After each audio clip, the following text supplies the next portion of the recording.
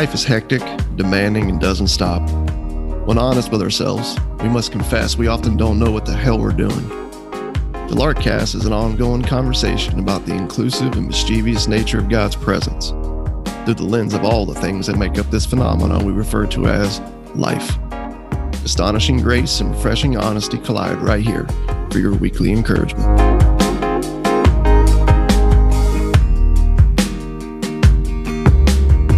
Welcome back to the Larkcast.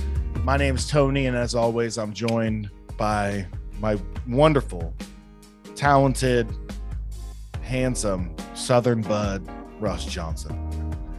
At first, I didn't know who you were talking about. I was like, wait a minute, somebody else on here? Is someone else coming into this podcast? Like, all right, we got a guest. I'm going to kick the podcast off this way. How's your summer going? I know it just started, but how's your summer kicking off? Okay, we kicked off with a quick trip to Asheville to see some family. My nephew graduate. That was cool. But then since then, I've been on the road, man, with some work stuff, and I've been burning up the roads, man. But I am heading home in a couple of days, and my family and I are going on some vacation time. Nice, dude. So I've been burning up the road in a different way. I've been riding my motorcycle a lot. And my buddy, my riding partner, Jake, and I, we just did a killer little trip this last weekend. After I got home from a short little vacation with my family in Southern Indiana, stayed at a cabin in Brown County State Park, spent some time in Bloomington at IU's campus, going to some food spots and coffee spots. So that was cool. Then we got back. We did a trip, went to Michigan. And then from Michigan, we went over to South Bend to Notre Dame's campus. And of course, they have the famous Touchdown Jesus painting there on campus. Yeah. And I was telling Jake about it. I was like, yo, like, we got to go see Touchdown Jesus in the Golden Dome over at Notre Dame. And it's a private Catholic college. And so we're like riding around campus trying to find it. And we find it, but it's like, there's no roads that lead up to it. It's just sidewalks. Well, we wanted to get a picture in front of it. And we're like, all right, dude, like, here we go. So we ride our bikes up on these sidewalks past all these barricades and into this like big grassy area. And we like quick park our bikes. We're like switching each other like in front of the thing, like taking pictures, and then we hop on it and take off really, really quick. And it's like, you know, when I was younger, I used to get into a lot of just like dumb trouble, you know. Yeah. Misdemeanor type stuff, and sometimes a little bit more than that. So what you're telling us is that you missed the misdemeanor days. But it's just, I just think it's funny. Like, I'm not like this outlaw biker, but I will get in trouble with some like university security every once in a while, you know. And to me, that's like enough just to kind of like scratch that itch, that rebellious itch. Like coming home, high-fiving your kids because you got chased off campus by a security guard. It's like, I promise, guys, I used to be way cooler than I am now. So a guy just pulled up in a car and said, all right, get off the lawn. Well, welcome back to the Larkcast. If you are new, Russ and I have been going through the Gospel of John. We finished up chapter 1 last week. We're bringing you weekly, roughly 30-minute podcasts. And if you know anything about us, if you've been tracking, you can go ahead and look at the Larkcast, the whole catalog of episodes. You'll notice a very stark difference between the John podcast and the other ones. The other ones would go like hour plus, and these we've been trying to stay right around 30 minutes or under. And we've actually been doing pretty good. I'm actually proud of us. Yeah, man. We've been sticking with it, but we're taking small chunks at a time and just going through the Gospel of John and looking at it through the lens of it is finished. Our goal is to not exhaust every passage with every single detail. We're not going to get, a ton into, the Greek and all that. Like, we look at that kind of stuff. We're aware of some of that, but I think this is more of a conversation of looking at the scriptures through the lens of Jesus really is who he said he was. He really did. Yeah. And accomplished what he set out to accomplish. It really is finished. And Jesus is someone that we can rest in and trust in, instead of someone that calls us to a life of hard spiritual work and exhaustion. And we're doing this for your encouragement. We're doing this so that you can know that you're free. We're doing this so that you can know that you're loved and to live love, to live a life loved. And so that's the whole reason we're doing this. And today we're going to be in John chapter 2. And I'm pretty excited about this passage because we're heading to a wedding. And obviously we're in summer. Dude, you might be listening to this podcast heading to a wedding on a road trip. Very true. Right now. So we're headed to a wedding. I'm sure your summer is going to be filled with at least one wedding. And so this is what is known as the very first recorded miracle of Jesus, and it happened at a wedding. We're in John chapter 2. I'm going to go ahead and read the passage and just dive in. Here we go. John 2, verse 1. On the third day, there was a wedding at Cana in Galilee, and the mother of Jesus was there. Jesus also was invited to the wedding with his disciples. So Jesus got his invitation and his plus 12. I don't know if there's all 12 of them. Let's just assume there is. But the whole crew's there. Verse 3, when the wine. Table for 26, please. When the wine ran out, the wine ran out. The mother of Jesus said to him, they have no wine. This is a big deal, guys. Big deal. And Jesus said to her, woman, what does this have to do with me? My hour has not yet come. Now, if you're reading that as an American in 2022, that's going to sound like super misogynistic and sexist. I promise you, in the original language, it doesn't come across that way. No, woman is a little bit more of a term of respect. Yeah. It's endearing. Yes, it's of acknowledgement and all that. So it doesn't come. See, I knew the Bible was misogynistic. No, it's not that. But he says, hey, like, what does this have to do with me? Why are you coming to me with this? My hour is yet to come. And his mother said to the servants, do whatever he tells you. Dang, dude, power move. Verse 6. Now there were 6 stone water jars there for the Jewish rites of purification, each holding 20 or 30 gallons. Jesus said to the servants, fill the jars with water, and they filled them to the brim.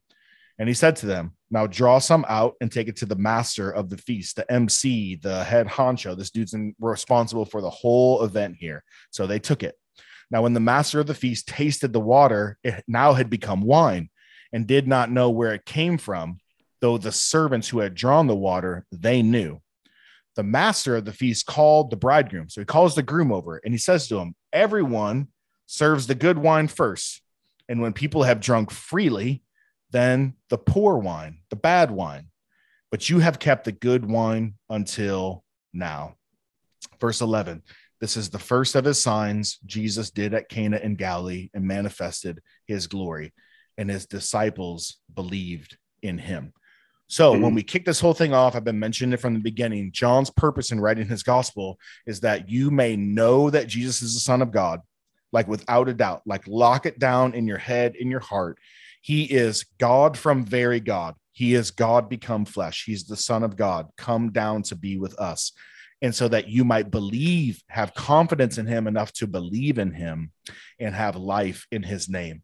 And so you're going to see this theme all throughout John's gospel. There'll be a scene, there'll be a moment. And at the end, John will just make a quick little brief mention about people believing in him, meaning it's happening. It's, you know what I'm saying? The purpose of all this is happening. So this one ends with the disciples believing in him. So a few things to make mention of here before we dive in. We are used to going to weddings. If you're even part of a wedding, it might take up a whole weekend, a Friday, a Saturday, a Sunday. You have, the rehearsal, you have, the reception, or the rehearsal dinner.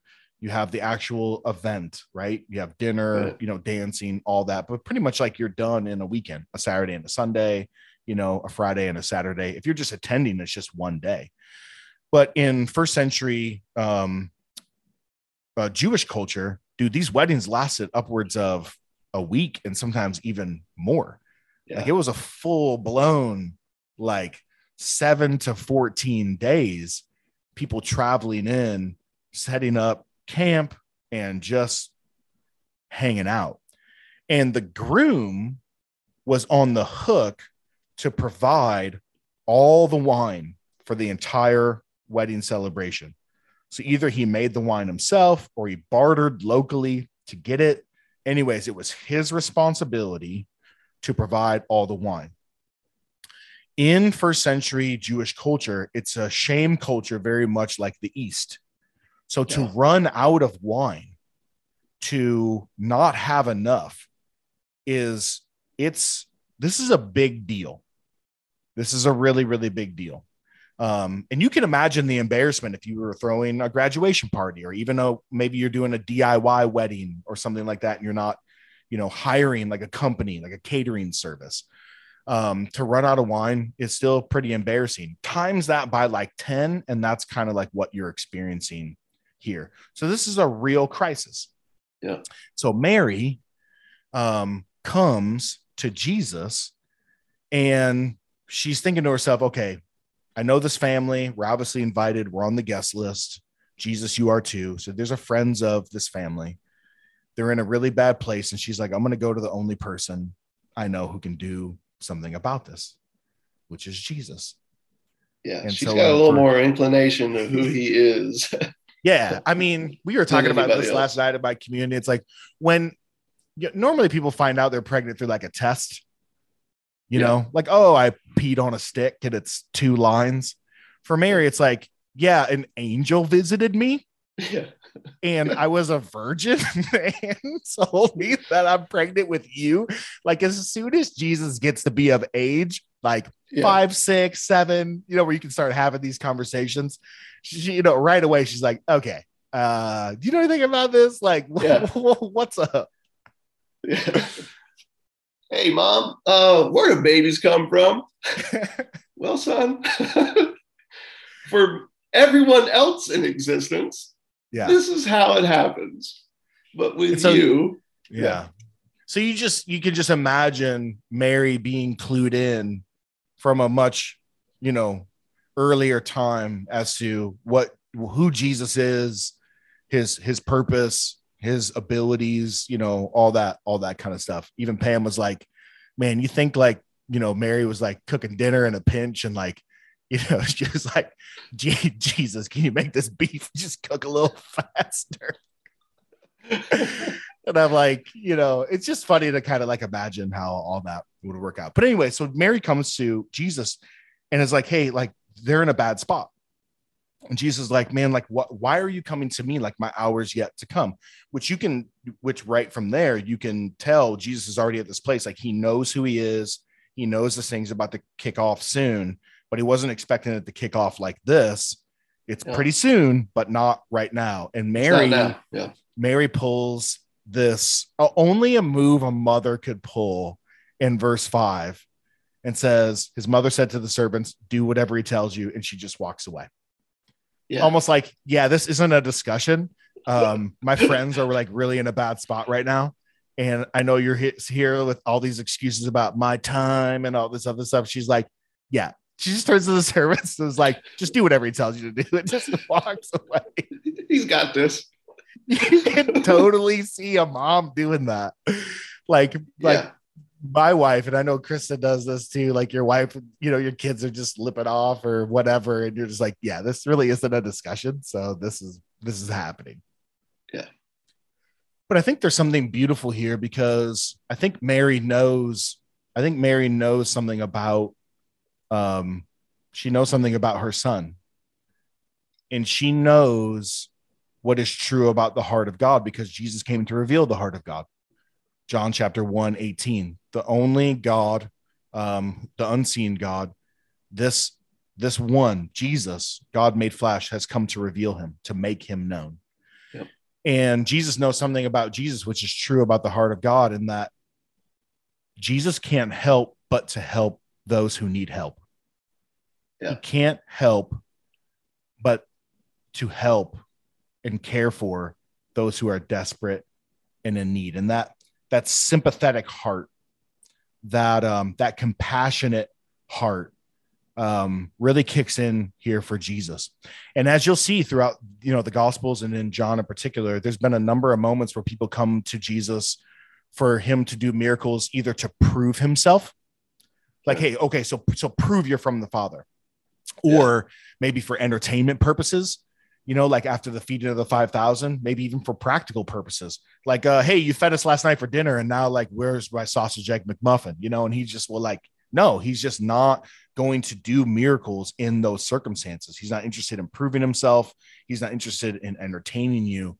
But if you really want to tap into how God is interested in helping people and helping the world, he's interested in helping a world that's in need, that's in real need, who comes to him out of desperation, out of brokenness. And I love this passage because it really talks about and speaks to that compassion, that sympathy, that heart that God has for sinners. Yeah. Yeah, because like even in this case of the wedding, it's the groom's responsibility to provide the wine, for the festivities and for everybody that's there. So you just know that there's this dude, right, going in. This is wedding week, man, and this is a really big deal. And the weight of this situation is all lying on his shoulders, man.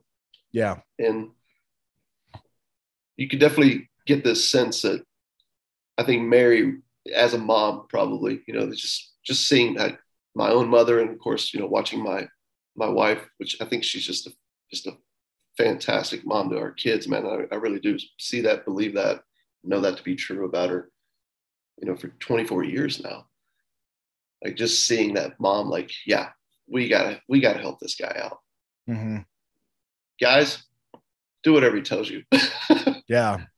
And walks away. Yeah, and there's a passage in Hebrews, I'm going to kind of botch it up, but he basically says, for we do not have a high priest who cannot sympathize with our weaknesses, but one who in every way was made human. And he knows, he can sympathize. He knows what it's like to be flesh and blood, because God learned that through becoming, flesh and blood. So it's really tapping into there. And I think it, in a broader sense, and you know this, Russ, like, who are the people, and even in your own story and my story, like when did I really start to, like, pay attention, to start asking, like, the tough questions? Or even like last week when you said, come and see, when was I open to coming and seeing? When was I in a place where I was open to that? And it was in a time of lowliness, a time of humility, of desperation, of need, of brokenness. And I don't know why this is the case, that we really come in tune and are open to life's bigger, more important questions, or open or cued in on the who truly matters and what truly matters, as we are in our place of need, and maybe not in the heights of celebration, but it's just kind of just tends to work that way. Yeah. I mean, adults learn on a need to know basis. We know this to be true, but I think, adults are also only open to something outside of themselves. Okay. They only come to that place of vulnerability, right? When they're in the need to know, when they're in that point of need. That's it. I don't think there's any other way around it. Yeah. So definitely this, and it's interesting that Jesus at this point is really only dealing with the servants. Mary comes to him. The servants are there. The groom doesn't come to him. The bride doesn't come to him. The mother or the father of the bride or the groom. It's pretty much just Mary and the servants. And so this whole thing centers around the servants. It begins with the need of the servants, because think about it. They're at the forefront of serving people. They're the ones that are going to feel like the brunt of, what do you mean there's no more wine? What do you mean there's no more food? Kind of a thing. They're the ones that are dealing with that.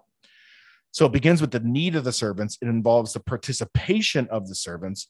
And the only ones, dude, get this, the only ones who are in on what Jesus did at this wedding are the servants. The master of the feast, the guy who's the MC of the whole event, like he's in charge of regulating food, drink, entertainment. He's in charge of like everything. Like the buck stops with him when it comes to this thing. Even he's not in on what happened. In fact, when he gets his hands on the water turned into wine, he straight up goes to the groom. Like he goes right to the groom because he thinks that he is responsible for this. And he goes, he's like, I do weddings all the time. This is like my job. And he's like, when I do, they always serve the best stuff first. And then once everyone's been drank freely is what he says. So you get the sense of like people are just drinking freely. Like it's definitely like a straight up party, eating and drinking. Then they bust out the Boone's Farm. Then they bust out the Barefoot, that bottom shelf wine. He goes, but you save the best for last. And so really quick, we have to say, we know this is not, made up, make believe, fictional, non-alcoholic Baptist wine.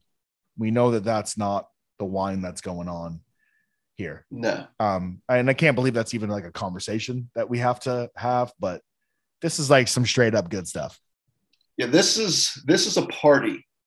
Okay. And when you look, if you want to go back, if you're new to the Larkcast, go back and listen to some of the parables that we unpack, these stories that Jesus tells about what God is like. You definitely get this sense that this is a God who loves to throw a party and be a part of the festivity, man. The joy, the laughter, the dancing, the good food, the good wine. Like this is who he is. Yeah.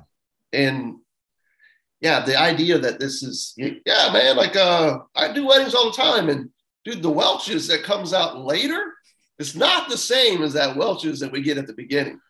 Dude, I've had grape juice before, but I've never had any grape juice like this. Never mind the fact that the word literally means fermented drink. Well, that was only to kill off the parasites in the water. Oh gosh. Anyways, I felt like we had to bring that up, but I think it's interesting that for Jesus, this whole thing happens by involving the lowliest people there. That to me is the heart of that whole story. Is when you the see whole that thing happens and unfolds and involves and includes and in front of the eyes of the lowliest people. Only they knew. Only they knew. Yeah. And dude, I was just thinking about this, like for me, and I'm just like, I just love attention, like for good or for bad. Like you can, like, dude, you can just be making fun of me, but as long as I'm the topic of conversation, like I'm pretty happy. And there's some redeeming parts of that, when it comes to just like maybe rallying people or being a leader or something like that. But there's a lot of like self-sabotaging, like ugly, like stuff that comes from that too. More than I would like to admit. And it's like, dude, if this was me, I'd be like, okay, I'm like clinging a glass. I'm like, cling, cling, cling, cling, cling, like attention, everyone. Yes. We've run out of wine. We've run out of wine. It has come to me, my attention, that we're out of wine. And I will now produce wine out of this water. I totally would play it like that, to be the hero, to get the accolades, to get the clap, the claps, to get, everyone coming up to me afterwards, all that. I would totally play it that way. But here's Jesus, dude, in the basement off to the side, like behind the grill, like where the servants and the cooks hang out. Yeah. And this problem comes up and only he and the servants and Mary know about it. And he just does it and doesn't make a big deal about it. Yeah, he makes 150 gallons of the best wine you ever had. Yeah. Yeah. Hey, you know how you guys are all like just having a blast right now from drinking all the wine and through all our time together? Yeah. Well, I'm about to bring that to a whole new level. It just, for me, it just pointed out. And only we're going to know about it. That's the craziest part, man. Yeah. It's like the work of the kingdom, the work of the king of the kingdom oftentimes just goes unnoticed by the public eye. It happens in obscurity. It happens in the quietness, even of your heart and your mind. It rarely happens in the public sphere, or in a marketing campaign, with corporations with huge amounts of dollars behind it. It happens in back alleys, in side streets, in quiet places, in places where only servants and cooks hang out. And there's something about that, dude. Even just like his birth, like it wasn't a comet that just came down from the sky and like left this huge crater, you know what I'm saying, with this baby in this capsule kind of a thing. Like, oh my gosh, who is the way this? We would have done it, right? Yeah, exactly. With all this hubbub and publicity and, all that. And there's something beautiful, about that. And I think if you know God, if you've met Jesus, that you've met him in desperation, in need, and oftentimes in quietness and obscurity in your story. And it just slowly kind of begins to build and grow this work of God. Yeah, it's only like, think about this. God becomes flesh. He's born. Look who he's born to. Look where he's born at. It's stable. Can anything good come from Nazareth? Right. The most podunk place that no one wants to associate with. Right. As we just saw last week in the podcast that Nathaniel brought up. That's where Jesus's adoptive father comes from, Joseph. Mm-hmm. Or, he's this carpenter, man, and he only tells the shepherds, the lowest of the low, man, in society. Like the shepherds on night shift. Yeah, that's who got invited to witness the birth of God and humanity. Yeah. Yeah, totally. And I know we're running out of time here, but really quick, the last thing that I want to point out from this is it's interesting that Jesus uses the stone water jars used for this Jewish rites of purification. And I could be stretching this a bit, but it's like at every turn in Jesus' ministry, and you'll see this, he shows how futile religion is to truly know and be known by God. And so here you have these jars, and they're only used for this like washing, purification ceremony so that sinners can wash themselves and be holy and acceptable before God. I don't know, a few podcasts we went back, like religion is creed, cult, conduct, believe this way, worship this way, and behave this way. And so here you have this whole culture, this whole community is steeped in this kind of like religion, like you have to wash your hands and your body in a certain way before you can just relate to God. So here's these jars. They're made for this cult, this ritual. But they're of zero practical use or help for anybody in this scenario. These jars that are so important for religion and ritual are sitting off to the side and are of zero practical use or help for everyday people in this scenario. And I think it's just a good metaphor to picture religion off in the corner, really being, I don't want to be too harsh, but I really want to say it this way, being absolutely useless, offering zero real, true help when it comes to relating to God. And that here is God made flesh, who actually is here as a human with a heart of compassion and sympathy. And he involves himself in our everyday lives, in our everyday crisis moments. You know what I'm saying? So it's like, dude, if you're in the shit, like you're going to find religion is very empty. It might offer you a false sense of like you doing and accomplishing something. But dude, you need someone who knows where you're at, who knows brokenness, who knows need, who has sympathy and can come and empty and meet you at the end of your virtuous rope, your moral rope, your financial rope, your relational rope, whatever it might be. You need someone who has been made low, who's come down from heaven, not someone to offer you a jar, like some ritual purification ritual so that you can make your way up to heaven, but someone who's come down. Amen to that, man. Amen to what he's like, to how he moves. when he chooses to move on our behalf in the ways that are just simple and ordinary. Yeah. Well, that's about wraps it up for Bible Time with Russ and Tony. To that we say, cheers. Cheers.